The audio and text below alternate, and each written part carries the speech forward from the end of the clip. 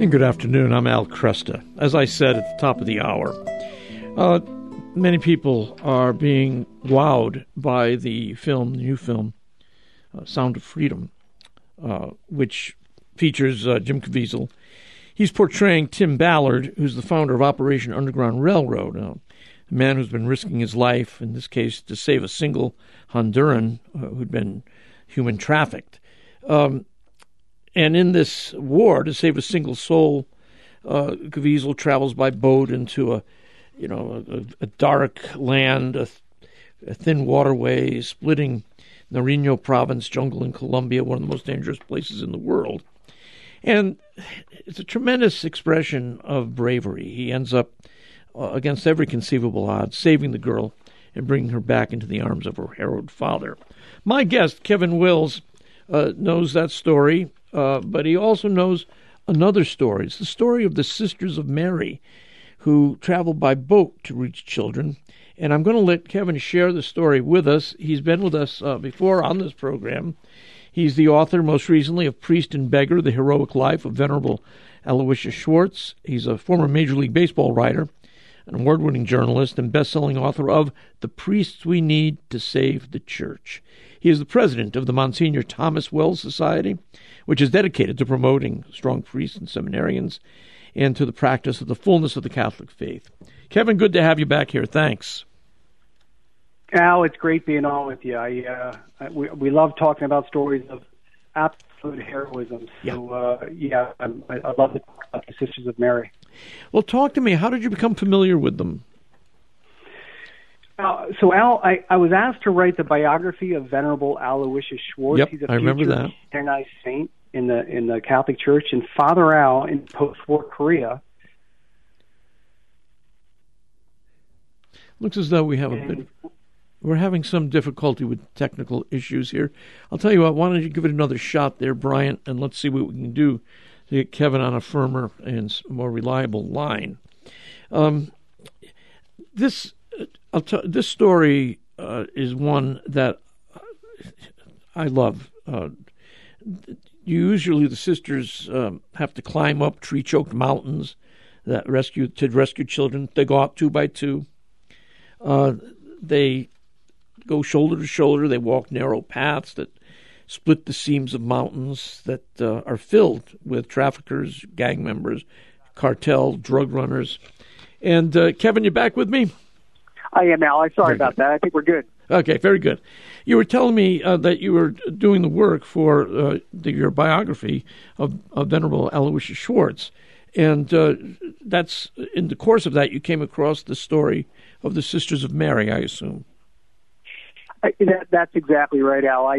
So Father Al, when he was rebuilding Korea in the wake of the war, he needed to mother these orphans. There was really hundreds, if not thousands, of orphans sort of laying in the streets as leftover war landmines. And so he started an order of sisters called the Sisters of Mary. And what he told him way back then was, the way we serve is to have a constant crown of thorns.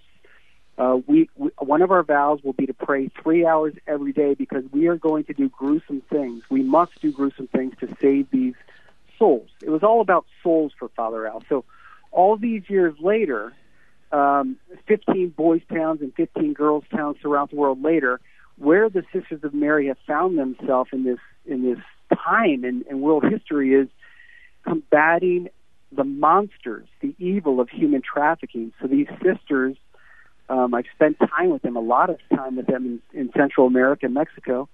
They climb mountains bathed in human monsters, traffickers, drug runners, as you mentioned, Al. And they truly go to the most violent places in Central America and Mexico just to go after the most vulnerable child so that child will not be trafficked.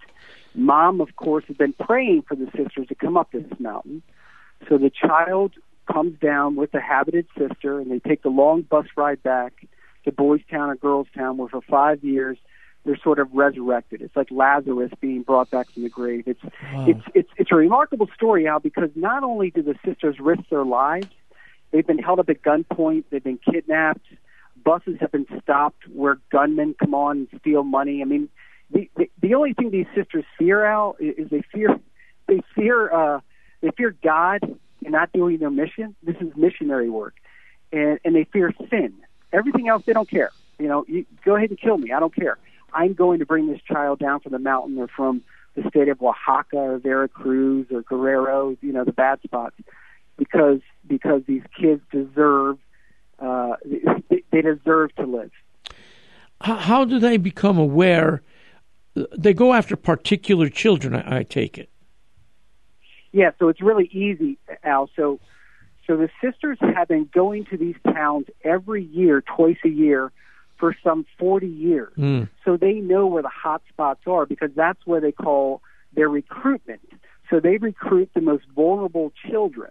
So they know where to go because they go back every year. So what happens is local parishes or local sort of community leaders, if that's what you can call it, will gather together vulnerable kids, and the sisters will interview them, and the lucky ones will board the bus and go to these boys' towns and girls' towns. And I love Father Flanagan. I love Father Sure. Flanagan, but this thing is Father Flanagan times 1,000. Yeah. There's 19,000 kids throughout the world in these boys' towns and girls' towns, and they are authentically Catholic.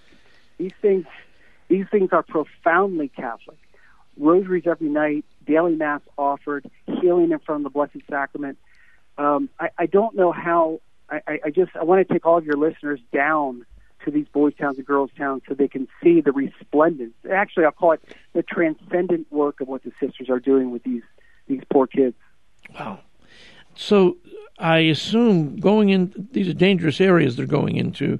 I assume they've been harassed, they've been threatened with violence, or maybe they've even endured violence. They have. They have endured violence. As I mentioned, they've been kidnapped, stuck in the back of cars. Buses have been pulled over with children in them they've recruited, where gunmen come in and take their money. Earlier this year, 2 sisters were held up in gunpoint and robbed, not that they had much money. So, again, these sisters simply go up blood trails in mountains. They risk their lives to save children. It's not complicated. It is so heroic. It's like superhero stuff. This is complicated stuff. This is real-time Catholic work of the saving of kids, and it's 19,000 strong. There's 381 Sisters of Mary throughout the world, and they take on the monsters. Wow. So 381 sisters, they care for 19,000 students? That's correct. Yeah. And they were South America, Central America? Yeah, Brazil, Tanzania, the Philippines. So they're spread out throughout the world. Yeah.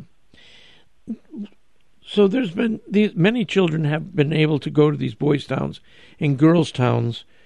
What are the social outcomes for these kids when they leave boys' town and girls' town? How do they fare in the world? That's the greatest question, Al. So not only do the sisters are they the preventative workers or the preemptive workers to address human trafficking, but once they're catechized and loved and mothered back to health for 5 years, they send these children back out as actually the stoppers or the preventers of human trafficking. So they're educated. They've played sports. And get this, the sisters are so smart. They teach them Taekwondo. They run with them every day. They teach swimming classes, so they build up their physical strength. So not only are they building sort of this fortified interior shield through Christ and the sacraments, but they're building them up physically. So when they go back to the communities or universities or maybe job places, they know how to take on the traffickers and the dangerous elements, MS-13. So it's not just like sort of feeding someone a fish. It's taking them in, equipping them to take on the elements. That the violence of poverty is everywhere, as we know, in Central America and Mexico. Well, these kids go out as Catholic missionaries. These kids, and Al, I'm going to say this, forgive me for saying it. There's not a lot of Catholic missionary work in the world right now, like raw, right, sacred. These kids, there's thousands that graduate every year. I've come to believe these kids, and I'm down there quite a bit, and I've talked to a lot of the graduates. I believe that they're some of the greatest Catholic missionaries in the world today. Why? Because they're fearless. They don't care. They've already been dead. So the sisters raise them back to life. They graduate, and they don't care if they look Catholic in the world. They want to take on the demon. So I can't get enough of these Sisters of Mary and these kids. You mentioned Father Dan Leary in the article. Who is he? Father Dan Leary, 3 years ago, asked the bishop in Washington, D.C., after 23 years of serving as a parish priest, if he could serve the poorest of the poor. So the bishop gave him a 3-year, let's call it, loan. Mm-hmm. So for the past 3 years, Father Dan has worked literally out.